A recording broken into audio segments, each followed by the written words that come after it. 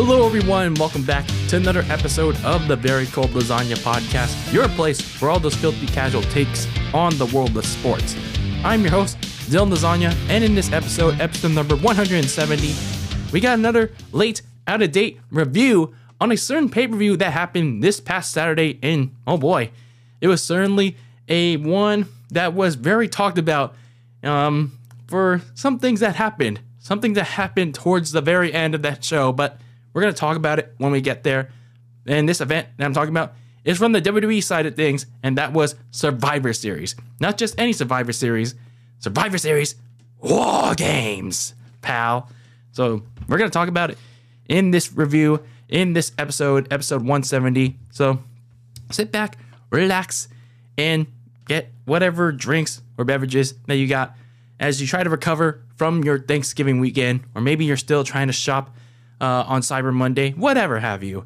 But yeah, it was a very event-worthy weekend of sorts. It was certainly for me. My 49ers got their Thanksgiving revenge on the Seahawks, and then of course we had this pay-per-view, and of course the NFL action that ensued on this weekend, and is going to wrap up on Monday Night Football with that great Bears football game. I'm kidding. But yeah, before we get into the actual review of itself, a little bit of housekeeping before we get started. Make sure you follow Very Cold Lasagna on Twitter and Instagram. X at Very Cold Lasagna. And then for all my audio listeners out there, make sure you listen to the show wherever you get your podcasts, be it Apple Podcasts, Spotify, wherever Very Cold Lasagna is available. And if you're watching this on YouTube, make sure you hit the like button, smash the subscribe button if you're not already.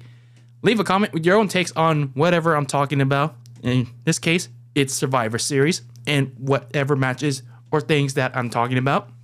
And let's start a discussion about it, especially with all the things I'm going to cover in this episode. So that being said, let's not waste any more time.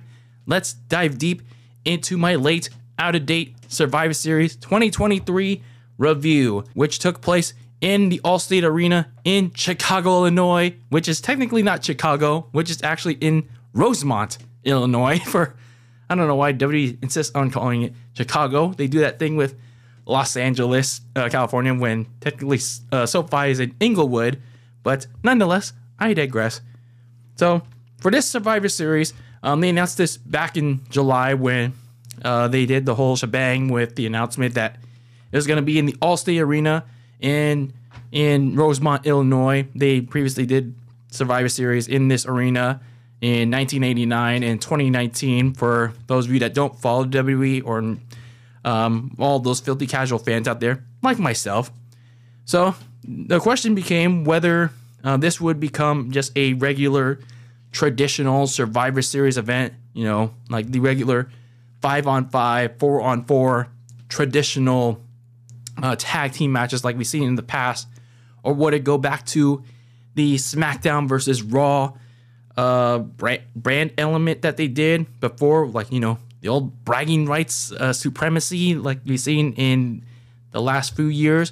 Or was it going to retain the theme that we saw last year, WarGames, the 2 rings, 2 cages themed matchup between 2 teams facing off one another in maybe in some kind of story kind of element?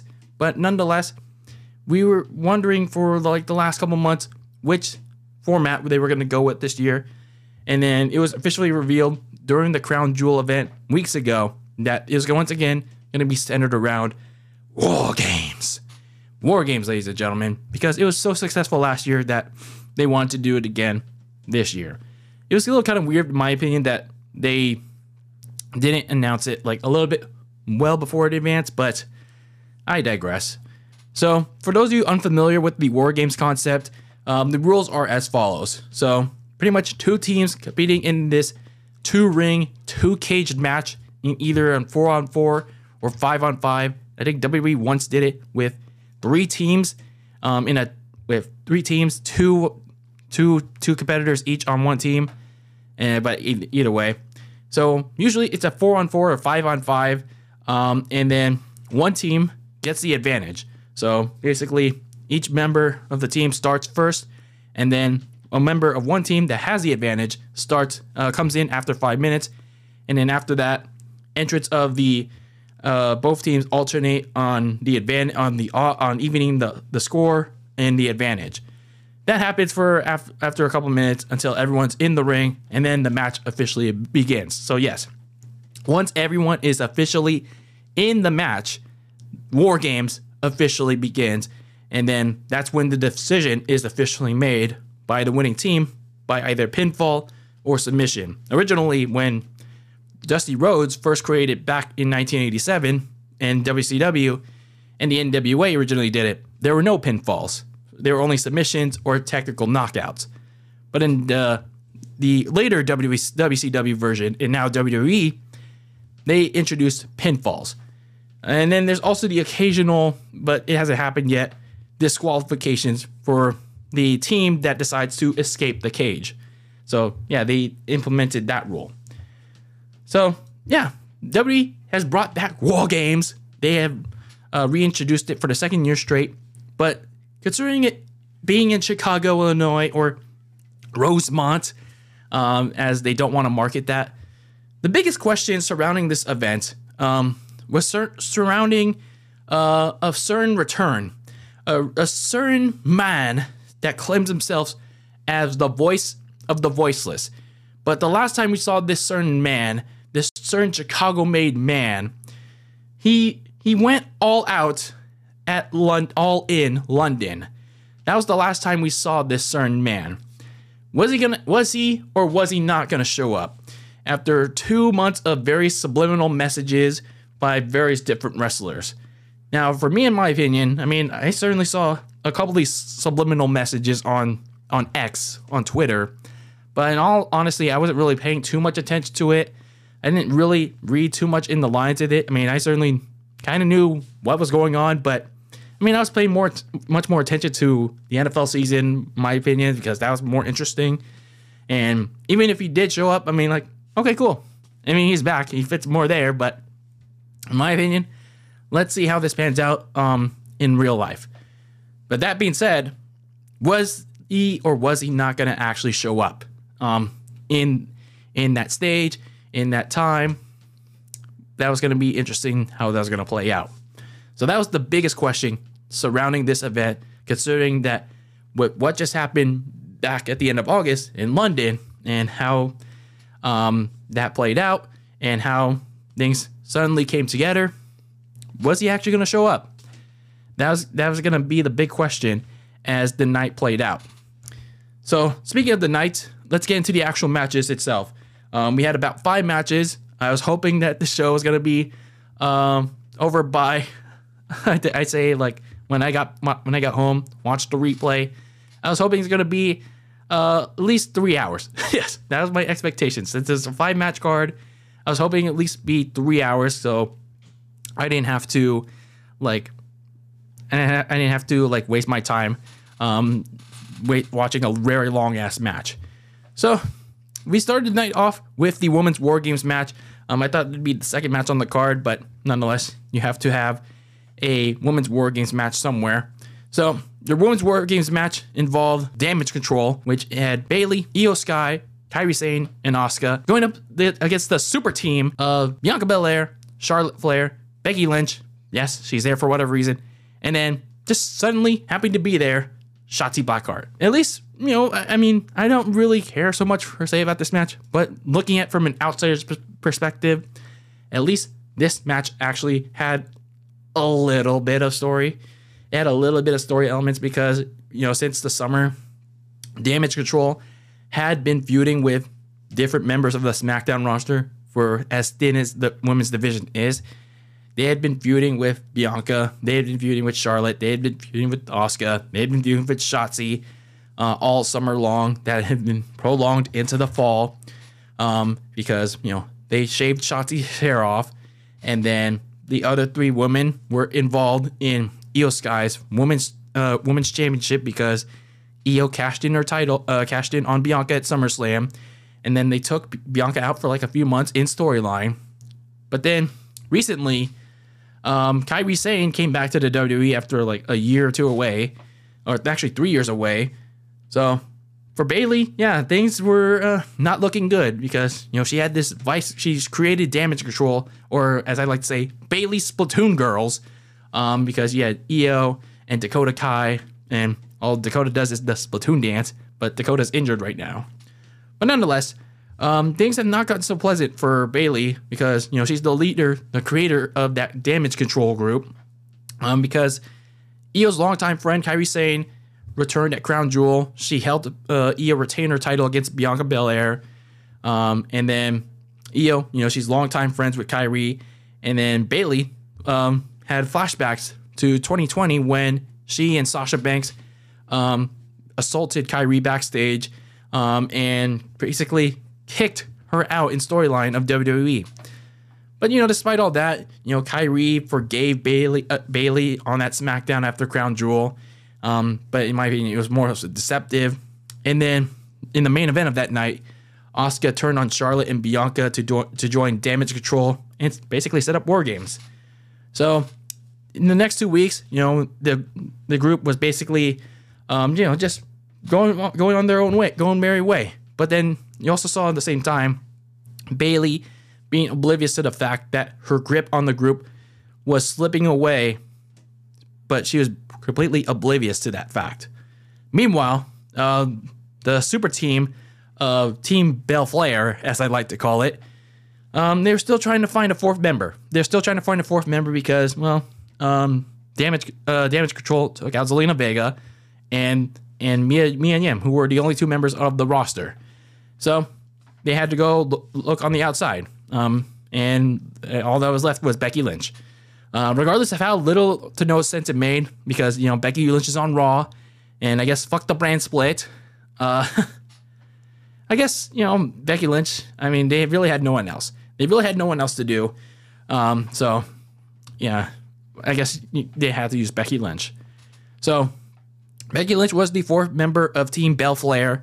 And they brought up the night before on SmackDown that Becky and Charlotte did have some real life tension from a couple years ago, and they brought it up in storyline as a can they coexist in this match.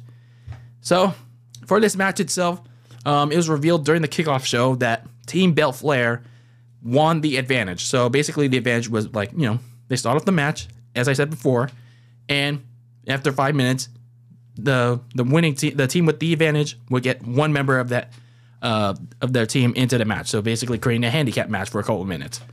So Team Belle Flair won the advantage. So whoever came out after the 5 minutes would get one member from Belle Flair in that match. So yeah, the advantage was decided by a fan vote, sponsored by chips. Yes, sponsored by potato chips, not just any potato chips, by Ruffles. Ruffles, ladies and gentlemen. However you feel about Ruffles, hey, I personally think they're fine. I don't know. Which one do I prefer most? Do I prefer Lay's? Do I prefer Fritos? Do I prefer Pringles? Ruffles? I don't know. They're all fine in my opinion. But yeah, it's just kind of weird that sponsored potato chips. They're making that money, I guess. But it's just weird that a potato chip decided which team would get the advantage here. But I guess everyone made that bank in that match. I guess all that matters. But man, this match was it was not good.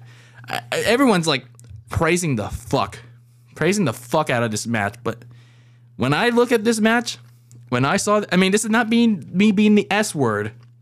This match is overrated. This is overhyped. This is crap. So let me talk about it first.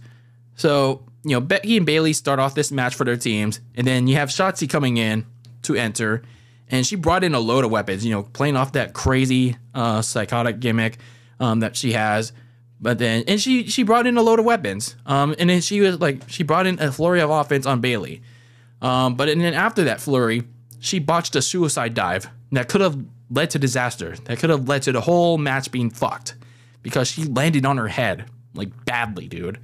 And I'm glad that she was able to move just fine after. She looked like she was gonna get concussed. I was legitimately concerned for her. So that looked really bad. that looked really bad because that could have fucked up the match more than it could have. So legitimate concern for Shotzi there, but glad that she was okay and able to move fine just right after that. So then you had Io Sky coming out next to even the score for damage control, and then Bianca, the team captain per se, for Team Belle Flair, come out to restore the advantage for her team. Then you had Kairi Sane coming out, skipping for whatever reason, like she's AJ Lee for whatever God's forsaken reason. So she's basically acting like a goof in what's supposed to be like a Civil War kind of match. Like, what are you doing? Like, why are you going like? Why are you like just jumping, skipping to the ring? It's like, come on, man. Can we like bring a little bit of edge to this match? I mean, not like the wrestler, but bring a little like seriousness to this match. Like, why are you acting like a goof for? I mean, I'm not trying to be the that word, but come on. What are you doing here? So anyway, Charlotte was the final member of Team Belle Flair to enter, and that's when. Oh wait, that's not when WarGames began because we still had one other member. So Dakota Kai interfered in this match like much earlier on, and then she was still at ringside. So before Asuka entered, she gave Io Sky a trash can. It's kind of a unique spot, which was like one of the only highlight of this match.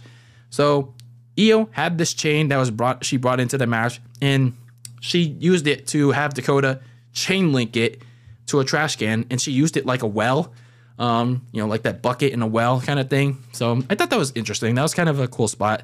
But then you had that trash can was used for a spot because they were at the top of the cage, and you all knew what was coming next.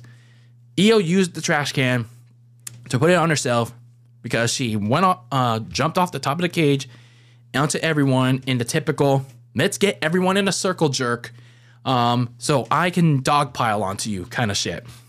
I mean, who saw that coming, ladies and gentlemen? I mean, I certainly didn't. No, I certainly did not. So anyway, Asuka gets in the match, and then she brings in a bunch of more weapons, and then WarGames officially began. So, I mean, there wasn't really a lot going on here. I mean, I get that Bayley was trying to save her team, pretty much basically trying to pull a what can we use as an NFL analogy here? She was trying to pull a Josh Allen. Basically trying to do everything for her team. Pretty much like how Josh Allen basically has no help. And basically maybe like even a Patrick Mahomes without the receivers. Basically without any receiver help. So that's basically Bayley here. But yeah, the match officially began. Charlotte had this sloppy ass moonsault as usual, except now it's even higher.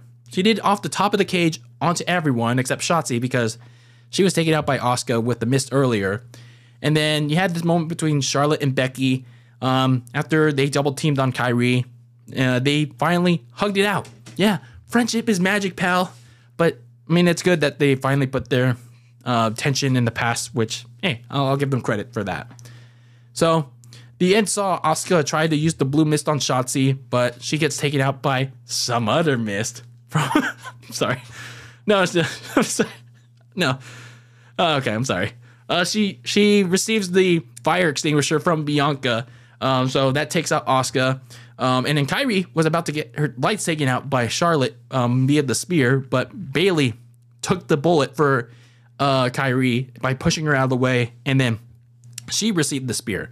So as a result, Bayley got a bunch of finishers from the rest of the team, the rest of the Super Trio and Shotzi, and then Bayley lost the match for her team by taking a rock bottom from the second rope from Becky through a table as the Super Trio and Shotzi won Women's WarGames.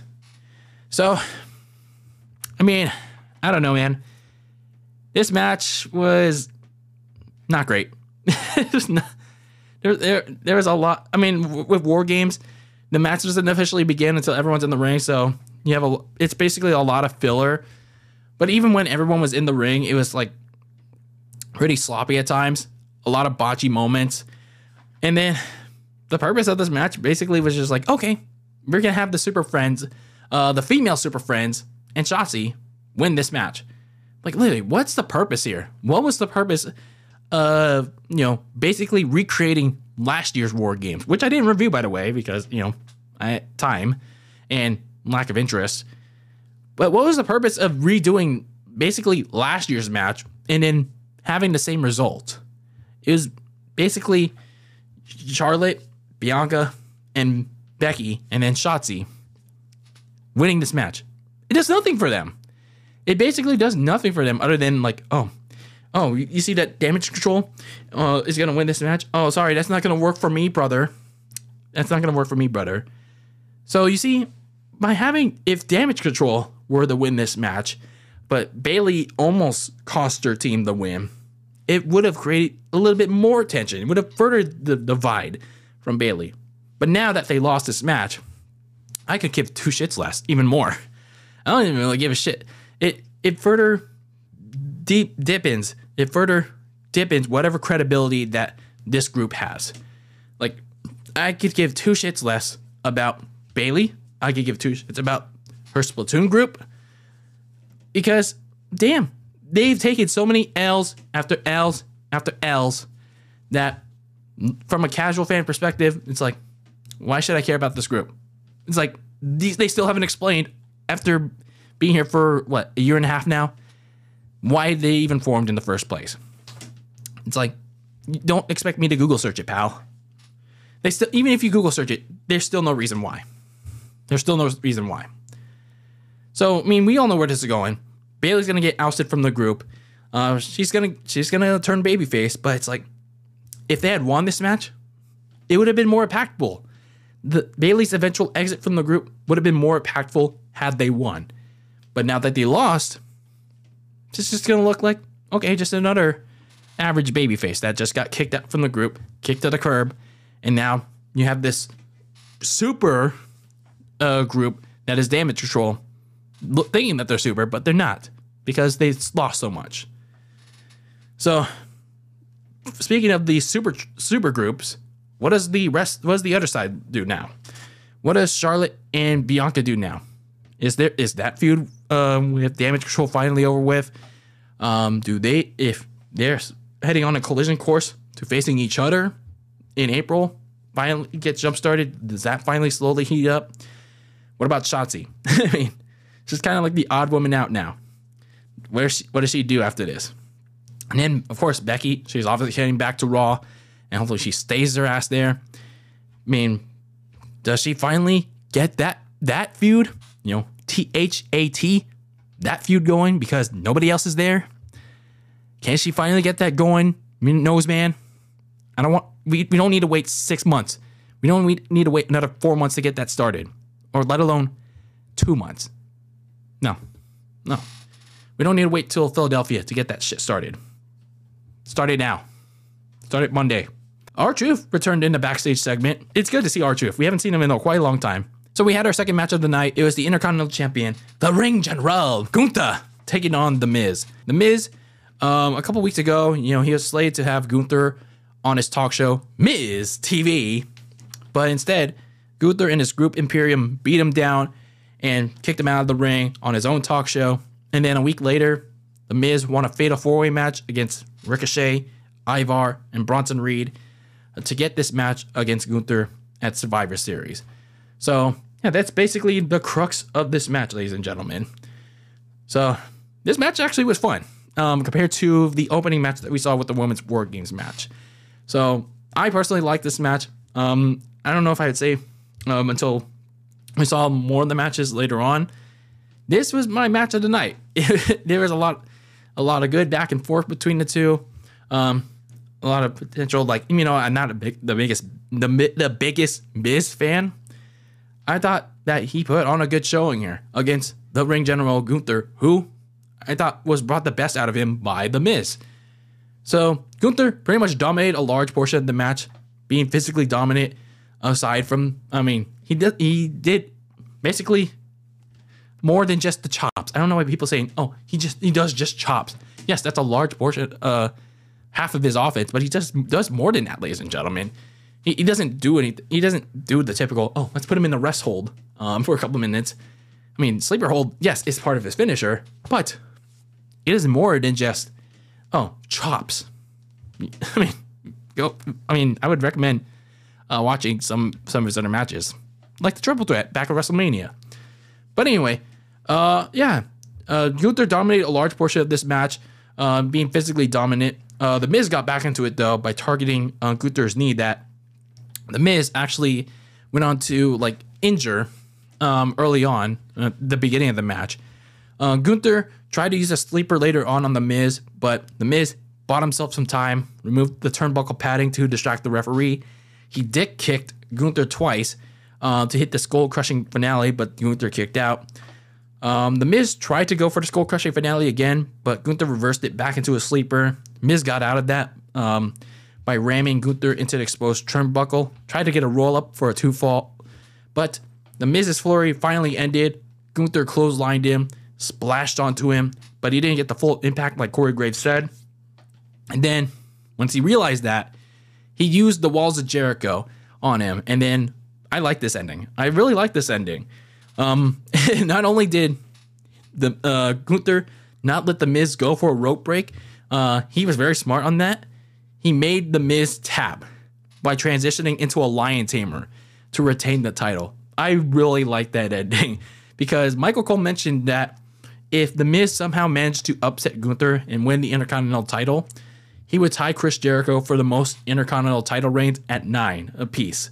So I liked that they mentioned that because Gunther must have heard in the back before the match and decided, you know what? Fuck you, Michael Cole. Fuck you, Jizz. I'm going to make you tap to the move by one of the greatest Intercontinental champions of all time in Chris Jericho. I'm going to make you tap to that bitch. So I love the pettiness. I love the pettiness right there. Making you tap to one of the best submission finishes of all time. And that's the walls of Jericho. And then into the lion tamer. Love the finish there. Love the finish. But now the real question turns to who eventually dethrones the Ring General. Because, yeah, looking at it so far with the Raw mid-card roster, it's like not a lot of competition there. I really thought it was going to be Chad Gable after that 3-match series that they had, but it seems like they're not going that direction anymore. I'm kind of curious why. They kind of dropped it and relegating Chad Gable back to comedy sketches with Akira Tozawa and Otis. No, thank you. But yeah, at this rate, like I don't know who they drop it to. I don't know who they dropped that IC title to for to Gunther. Jey Uso? I mean, it's a possibility. LA Knight, if he goes to Raw? I don't know. Either way, it's like, I really thought at this rate that they would have at least someone or 2 people lined up to try and dethrone Gunther, like 2 legit people, to possibly dethrone Gunther for the IC title if the plan was to have Gunther win the Royal Rumble in the next 2 months in Tampa. But at this rate, I don't think he's dropping that title anytime soon. I know people are bored of Gunther. Some people don't like him, but it's like, man, what can you do at this rate? So next match, we had Carlito take on Santos Escobar. Basically, this all came about when, the LWO was originally formed back in March, leading up to WrestleMania. Santos Escobar and Rey Mysterio, they formed that mutual respect with one another. But then as we get into the summer season, that seasoned jealousy began to form. They do this injury angle with Santos, who won a number 1 contenders match for who was the United States champion at the time, Austin Theory. But Austin Theory took him out, injured his knee. But Rey Mysterio took his place, even though, in my opinion, I thought it was Santos Escobar insisted on Rey taking his spot, which I thought, why is Santos getting jealous when, he insisted. He insisted on Rey replacing him in that match. So it was kind of weird. But nonetheless, Rey Mysterio won the U.S. title in place of Santos Escobar from Austin Theory in that August episode of SmackDown.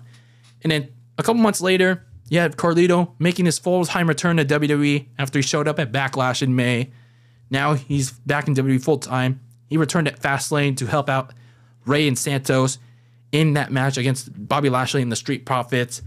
And now the attention was turned towards him within the LWO. You know, Carlito was officially ingrained in the Latino world order. But then, within, the seeds of jealousy increased with Santos Escobar. He looked agitated that Carlito was just suddenly embraced within that group that Santos first created. So he was like, "Oh man, like really? You just embraced Carlito with open arms, like really?"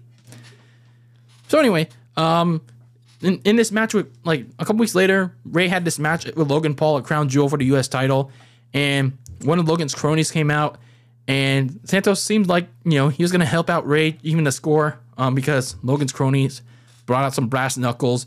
But then as he was chasing him away, Santos left the brass knuckles near the ring apron, and that was the key to Logan winning the U.S. title. So Santos was called out for it by Carlito in front of the entire LWO, and rightfully so. He was an asshole for it. And then that was he basically called out for that, for being the reason why Ray lost.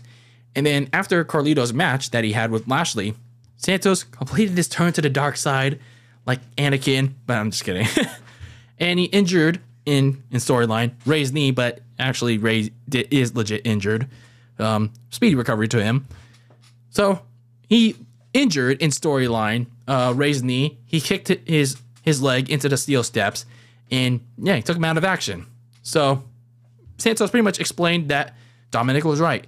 Never meet your heroes, because they do dirty shit to you. And then he's burned his bridges with Ray, Zelina Vega, the rest of the LWO.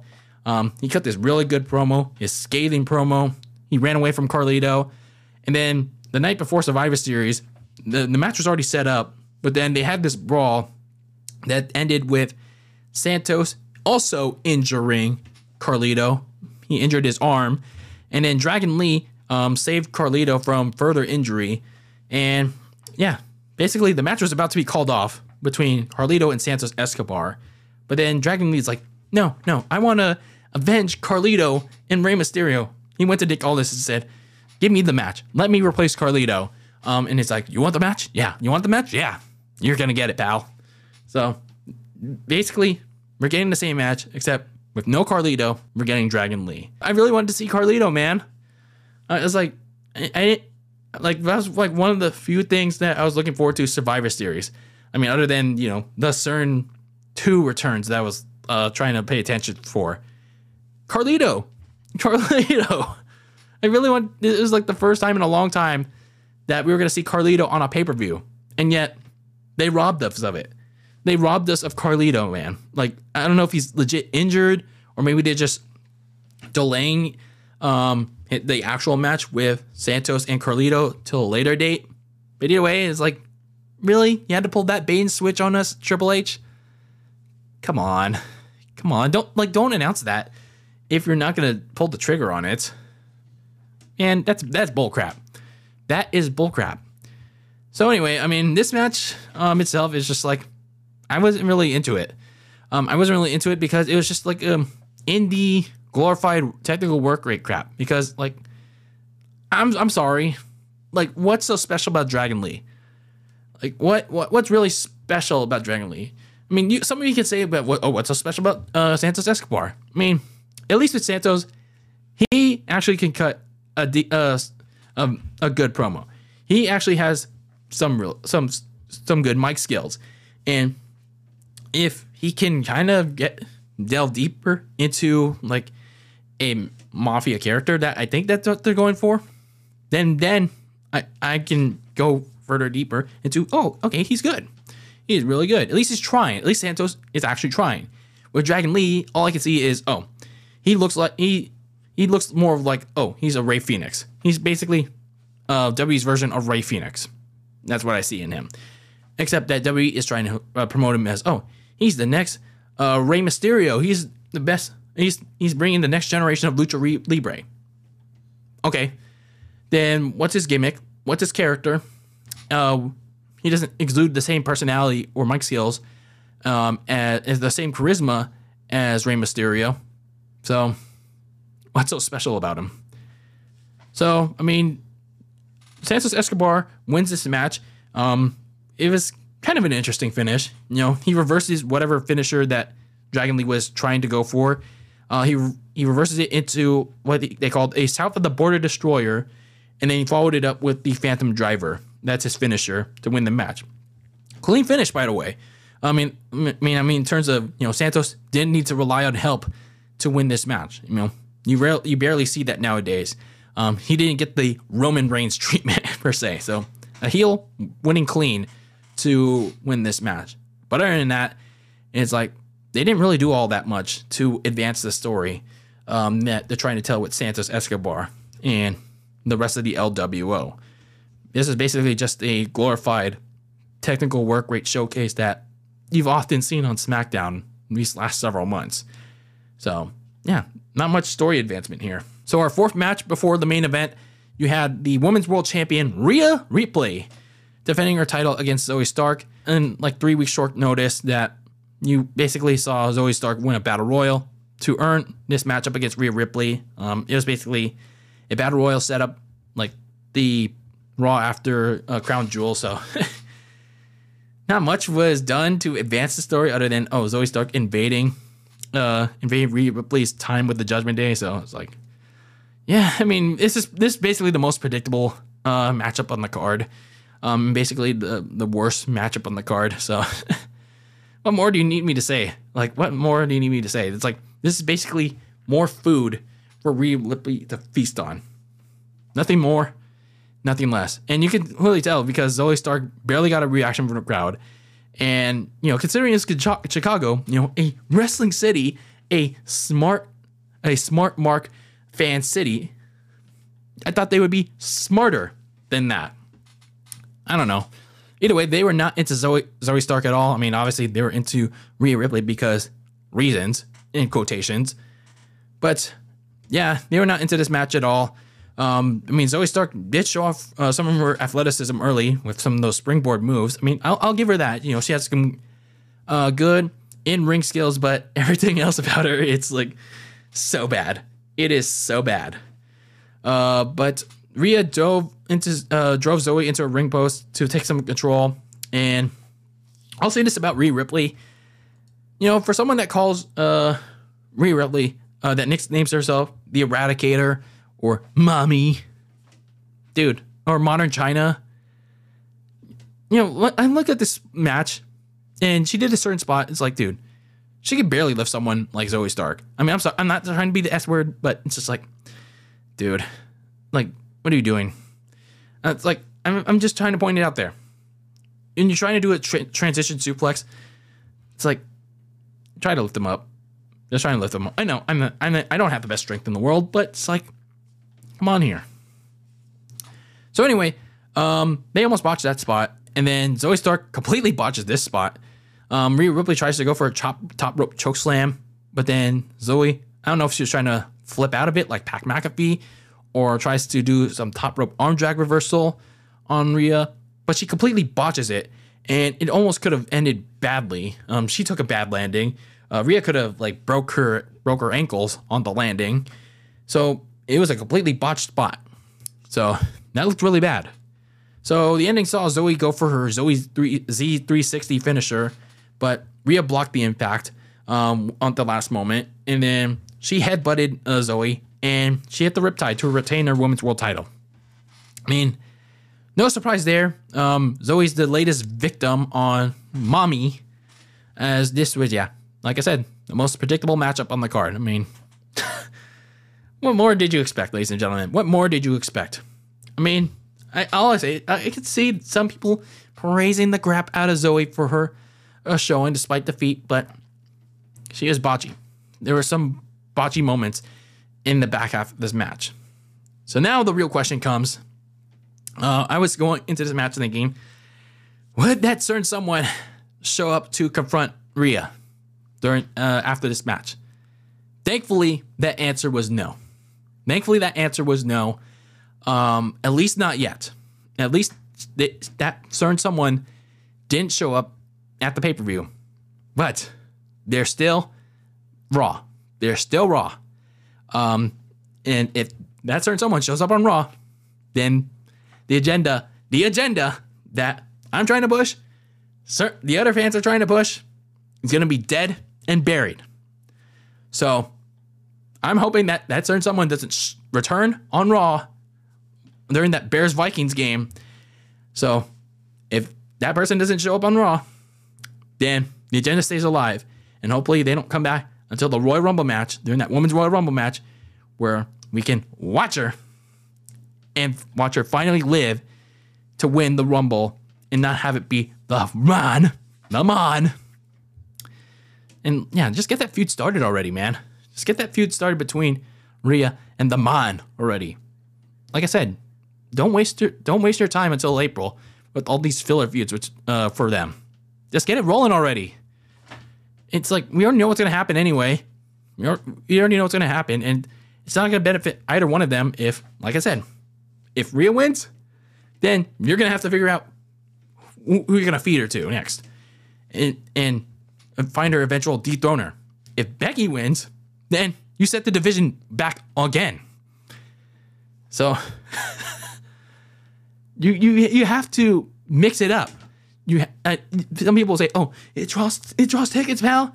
It's main event night one." Not what we saw after tonight. Not what we saw after yesterday. Not what we saw after Survivor Series. No, you're not getting that precious main event between Rhea and Becky night one. No. Not after what we saw in the main event of Survivor Series. So hopefully, at least once we get past Monday, if that certain person doesn't show up in a segment with Rhea or in a match with Rhea, after post-match, post-segment, if they don't show up, they don't return, then we're good. We are good. Please, Triple H, think about it. Don't screw this up. You have a story, an actual story, not one that just relies on stare downs, not one that that some certain WWE fans, some certain stands of the Man are treating this like Rock versus Cena, Rock versus Austin. Oh, this is the female version of that. You have an actual story on your hands with the alternative. Try that for once. Try that with that person that needs that second chance. Come on here. So now let's get into the main event. This is going to be a main event that certainly is going to have people talking because of one or maybe even two individuals. So that main event was going to involve the men's WarGames match. So your participants included the Judgment Day, Finn Balor, Damian Priest, Dominic Mysterio, JD McDonough, and Drew McIntyre going up against the Super Friends of Seth Rollins, Cody Rhodes, Jey Uso, Sami Zayn, and the returning Randy Orton.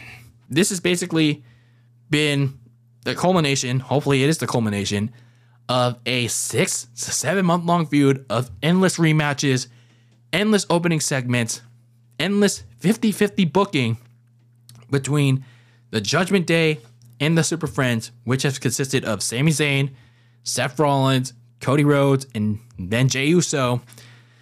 It's been a never-ending feud on Raw that a lot of fans have been complaining about. I've been complaining about. And since then, I have transitioned over to Monday Night Football because this shit sucks. This shit has completely sucked the life out of me. So their feud did take an uptick. You know, Damian Priest and Finn Balor won the tag team titles two separate occasions.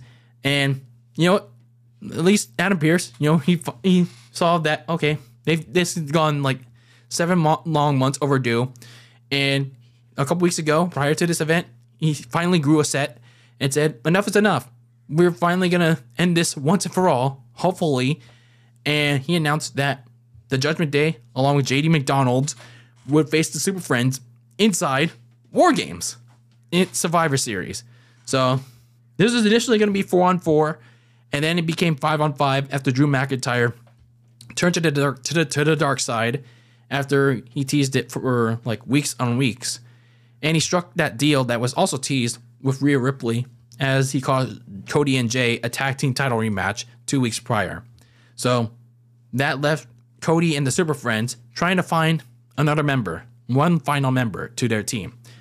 So everyone thought it was going to be another individual, but then it turned out to be this individual, Randy Orton.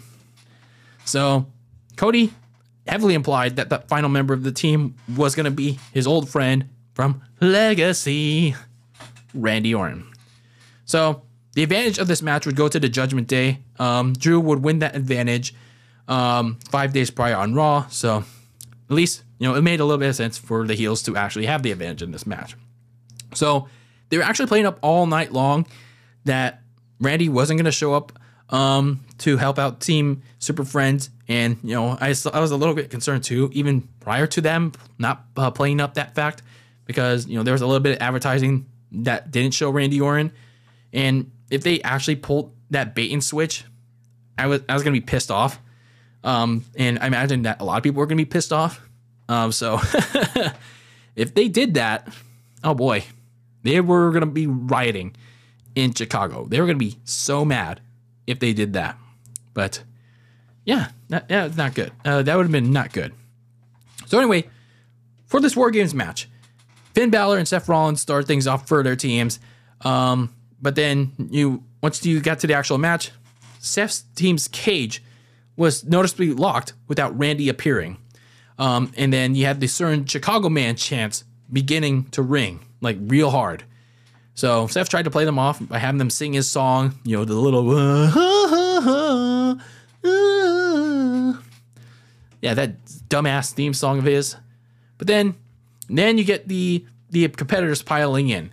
You have Drew McIntyre it wasn't Drew McIntyre trying to get in. It was JD McDonald being the first man into the match for Judgment Day, giving them the advantage. And then you had Jey Uso yeet into the match next to even the score for his team. And then it seemed like Drew McIntyre was going to be the next one in, but Damian Priest was like, held him back. He's like, no, stick to the plan. So he's trying to act like the leader of the Judgment Day finally grow a set to Rhea Ripley. So I guess they're finally playing that off now. So he entered next, and then Sami Zayn next entered for his team. After a year ago, he was the key focal point of that match in that pretty good Bloodline versus Team Drew match. So that was a fun WarGames match last year. So anyway, he entered this his second WarGames match, and then now you had Drew McIntyre enter next. He destroys Seth and Sammy so he can get to Jey Uso because he has PTSD from Clash of the Castle still. So now Cody Rhodes is the next man out.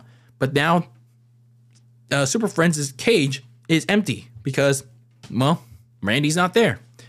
So now you have the last member for the Judgment Day, which is Dominic, come out, who, of course, was booed hard by Chicago. And then there's this funny spot where he tries to do the Three Amigos on Cody once he gets in. But then, of course, he notices like, hey, guys. I was just trying to do this spot on Cody. And then they all gangbang. The Super Friends gangbang him. They beat him up. And that was just funny. So now, as the match progresses, as you get to the 3 minutes that are going down and down and down, was he going to show up? Was the Viper going to slither in and save the day? Was he going to even the score? So as the bad guys were dominating, the clock was ticking further.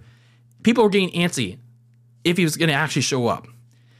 Sooner rather than later, that question had to be answered because you get to the 20-second mark and Rollins is put through a table by Damian Priest. So now that Judgment Day is standing there and they're waiting for that fifth man, and whether it's going to be Randy Orton or not, they were prepared. But then once that timer hits 0, they're still waiting, and then all of a sudden, Rhea Ripley comes out, her music hits, and then she's running down the ring with Jessica Carr, the referee, and then she's like rushing the ring, and she's telling Jessica Carr, like, come on, get this thing cashed in, bruh. We need to cash this. She's trying to pull a Money in the Bank cash in for Damian Priest, which, I thought could have actually happened in this match, by the way. It would have been an interesting thought, but then voices ran in their head. They tickled them right in the... I don't know. I don't know what to say. But then, damn it, voices are here. It's Randy. Randy. Randy is back. Randy Orton showed. Randy Orton is back, and he looks jacked. The Viper went ham on everybody. Dominic, McDonald's, Balor. And there was a point where, everyone ganged up on Randy Orton. The Super Friends got backed up to help out their friend. And they all went together with Randy, hit the stereo, draping DDT on everyone. And it was electric, man. It was so fun to see Randy Orton back in the ring. Even though he did his signature moves. Dude, it was so fun to see, man. This was so fun to watch. To finally see Randy Orton back. I mean, yeah, I'm an Orton fan. Like, don't get me wrong. Some people say, oh, he's boring at times, but his later heydays, dude, he's interesting. He is interesting. But man, just seeing him back in the ring after a year away, and the thought of him never being able to compete again because of the fusion back surgery, 3 fusion back surgeries, I think. That was fun. That is fun to watch. He looks like as if he never had the back injury. So that was fun to see. That was really fun to see. And then he looked poised to hit the RKO on Damian Priest. He's pounding his fist, but then he turns his attention to Jey Uso. So he looks like he's going to hit the RKO on Jey, because for those that were unaware, Jey and Jimmy, when they were in the Bloodline last year, they took out Randy Orton in storyline to write him off TV for that back injury. But then Jey Uso recognizes that. He's like, dude. I'm like, I'm sorry, man. But then Randy was like, I didn't forget. But then Jey, he was super aware that Damian got back up. He super kicks Priest, and then Dominic gets an RKO, which pretty much led to a finisher fest for the Super Friends. Cody hits Balor with the Cody Cutter. Rollins hits Priest with a curb stomp on the metal plate in the middle of the structure. Sami and Jey hit Drew with a haluva kick and an Uso splash, and that left none other than JD McDonuts in the ring, all alone, and the Super Friends are pretty much all there, surrounding his ass. And his first instinct was to, oh, well, fuck it.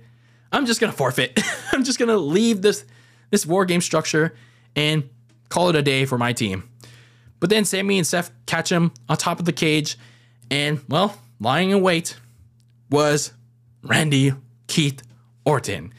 And once the McDonuts were thrown down, in came in the RKO from Orton. And then Randy's like, okay, Cody, you can finish this match. And then he hands Priest over to Cody for the Crossroads to get the win for the Super Friends. And oh man, those last 5 minutes of that match, that was so good. That was so good. At least to see Randy Orton back after such a long time away. Man, you know that saying, the heart grows fonder when they're away for so long, or whatever, maybe that kind of similar saying. It felt good. It really felt good to see Randy Orton back after such a long time away. But most of this match itself was really not that interesting. Just like with the women's WarGames match, when until the match officially begins, not a lot much happens, because, well, everyone's trying to get in, and both teams are trying to trade the advantage or disadvantage. But I mean, I will say, the men's match was better paced than the women's, because everyone's, at least with the men's, they weren't trying to do all these spots compared to the women's side. So, hey, this was a better paced match, a better balanced match than the women's, and they did have a slightly better story than the women's side of things. So, going in though, there was a little bit of concern on my part how Randy Orton was going to play a role in this match, because, he's been out for a year with that career-threatening back injury. How protective we're going to be of him, and how is he going to perform. And there are also questions about, they brought up Jey Uso's checkered past with Randy when he was with the Bloodline, and like I said, with Damian Priest, he has the Money in the Bank briefcase. Was he going to cash in on Seth during the match? They pretty much checked all the boxes. They pretty much answered all the questions in that match. Randy had no restrictions. And even if he hit the RKO, it seemed like he tried to land in a different spot when he landed the move. So he's trying to find different ways to protect himself, which is good. And they even teased the Randy RKOing Jay for what the Bloodline did to him. So I like that they're at least trying to maybe advance a feud between the two, like later down the line. And then that cash in, which, kind of made Rhea look stupid, and so did Damian Priest before Randy made his grand return. But, at least something happened in this match. So all in all, I'm glad they didn't do the bait and switch, because at least, if they did, that would have made Triple Nose look stupid. But even he isn't that dumb. Even he, for all his flaws, is not that stupid. So most of this match was meh, but the return of Orton was really well done. It's really well done. The crowd went roaring for him, and I just hope that going forward on Raw, everyone has a fresh slate. No more Judgment Day versus XYZ babyface people for good. Let's start off with a clean slate. Now that we're heading into this dead period in winter, people are probably going to go back to, maybe, I don't know, maybe people will be going back to watching football after this. But nonetheless, time to end this Judgment Lame versus XYZ dead saga for good after this. Put an end to it now. Starting on Raw. Fresh, clean slate heading into the Royal Rumble. But the night wasn't over yet.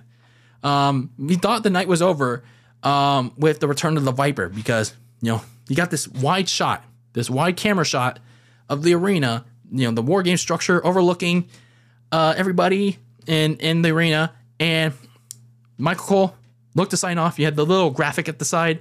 It said, "Oh, thank you for tuning in. Survivor Series press conference up next." But then a familiar static shot went off, and then a remastered version of Cult of Personality blasted through the Allstate Arena, and then the certain Chicago man's name appeared plastered all over the Trons and over the video boards, and out he came. In the roar of the crowd, one CM Punk. I'll be honest with you. I did not expect it. I did not expect CM Punk to actually mend the fence, make peace with the WWE after what they did with them. But, hey, I gotta give them both credit. Time really does heal all wounds. Never say never. This was for as critical as I've been with Punk, this was good. This was good. This was like very surprising. This is very surprising. I'm like, damn. And I just got a text message I just got a DM from my friend, and it was just like, I know, am I dreaming too? Or did they actually sign Punk back? This is legit, dude. This is legit. I mean, damn. I'm still in disbelief that CM Punk is actually back in WWE. I mean, I'm not a big fan of the guy, but I think he can try to do something with this second run. CM Punk is a really good mic worker, and he can go in the ring. Well, we'll see if he can still have that. I don't want to say aura, because that's an overrated word. He can have a go in the ring still. But I will say this. He has plenty of rebuilding backstage to do. He has a lot of rebuilding, because everything that happened in the last 2 years with AEW, everything that happened in the last several years, especially with his exit, everything that he said post-exit in WWE and after in 2014, pissed off a lot of people. It pissed off a lot of people, ruined his reputation. There's a reason why he's had the issues with people like Seth Rollins, Roman Reigns, AJ Styles, Kevin Owens. He's pissed off a lot of people in the past and currently. That's why look at Seth Rollins, for example. He was, I don't know, he looked legit pissed after the show went off the air. Maybe he was just working the crowd, but I don't know, man. Some people may be legit pissed that CM Punk is back in WWE. Well, I don't know. It can be just, a work or legit. Either way, I think that Punk being back in WWE, it could work. It could work, just that, as long as they all stay professional, as they all can see that the end goal, okay, this is about business. This is about business. They don't try to make it about themselves. Don't try to be marks at the end of the day, because at least with WWE, they can run things more smoothly than AEW ever has been. Because with Triple H, I think that big nose, for that big nose goof that he is, at least he's more professional. He's learned from experience that he can run a tighter ship than Tony Khan can. So that's why CM Punk is just like, okay, if I had enough of this, this company's run by children, so maybe WWE's not so bad after all. Maybe after he's left from All In, after that issue with All In, which part of it was his fault, and so was the All Out Brawl Out. Maybe he took some time to reflect, and maybe reflect with what he did. Try to, I don't know, try to. Either way, it's a very interesting situation. Like, it's a very interesting situation of can he be a better professional person? Can he be a better professional person while also not coming off as an asshole, getting overly confrontational, getting overly emotional behind the scenes? Because I think that's what rubs people the wrong way. He does say a lot of truthful things about today's wrestlers, some people backstage, but he does it in the wrong way. That's what rubs people off. So it'll be interesting how this works. I hope that whatever things go on in the long run, they better work out. Because if this smacks in the face of Triple H, then it can go badly. It can go really badly. So, yeah, they surprisingly got CM Punk back. I preferred the Randy Orton return better, but hey, they got their man back. I'm legit surprised that they pulled this off. I mean, yeah, they teased it. They teased it hella for the last 2 months. I mean, I personally didn't think it was gonna happen. I thought it was just like, oh, okay. They were gonna just leave it be. They're just trolling, but no, they actually did it, folks. CM Punk, after 9 years away, is back in the WWE. Time truly does heal all wounds. With Triple H, CM Punk. I don't know if Vince was involved in it either, but either way, damn. Let's see how it works out.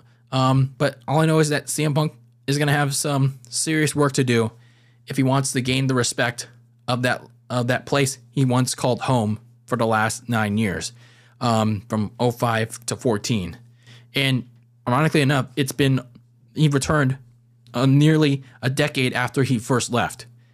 So, damn. And I will say this last thing, with CM Punk's return. For those of you that were really begging, that were crying, that were advocating for Rhea Ripley versus Becky Lynch on the main event of WrestleMania Night 1, you can kiss that goodbye.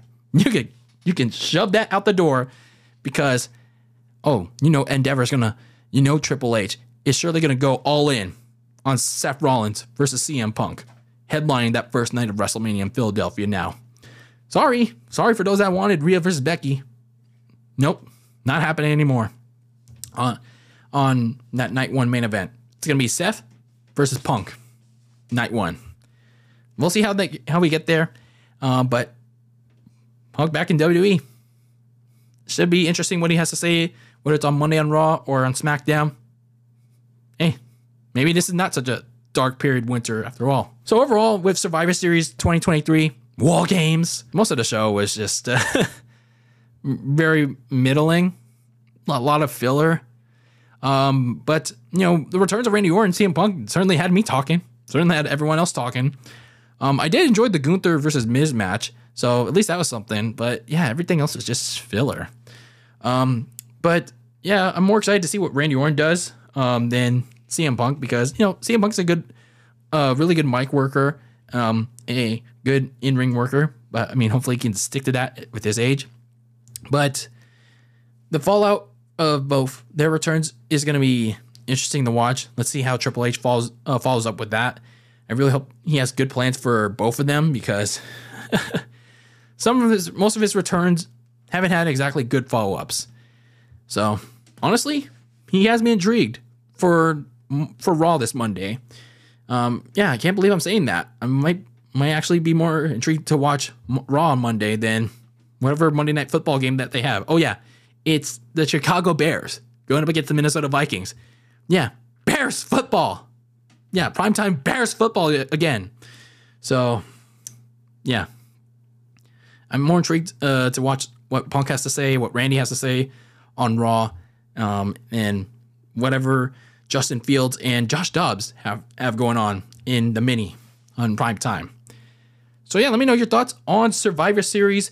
Let me know your thoughts on CM Punk's return, Randy Orton's return, or anything else that happened on this show, whether it's in the comments on YouTube or a DM on social media on X or Instagram. Send me a message and let's get a conversation going about Survivor Series WarGames 2023. But anyway, that is it for episode number 170 of Very Cold Lasagna. I am your host, Dylan Lasagna, signing out of another icy yet spicy sports podcast episode. And as always, keep the lasagna very cold in the fridge on the world of sports. And officially for all my wrestling fans out there, and for my audio listeners out there, we are on the road to the Royal Rumble. And yeah, it's going to be a long wait, but we will see what happens in these next 2 months as we begin the road to the Rumble and the road to WrestleMania going into 2024. But until then, until next time, make sure you tune into the stuff that I'm posting on YouTube with the NFL stuff and some occasional WWE content on Very Cold Lasagna on YouTube. So subscribe there. But until then, until next time, until the next episode, peace out.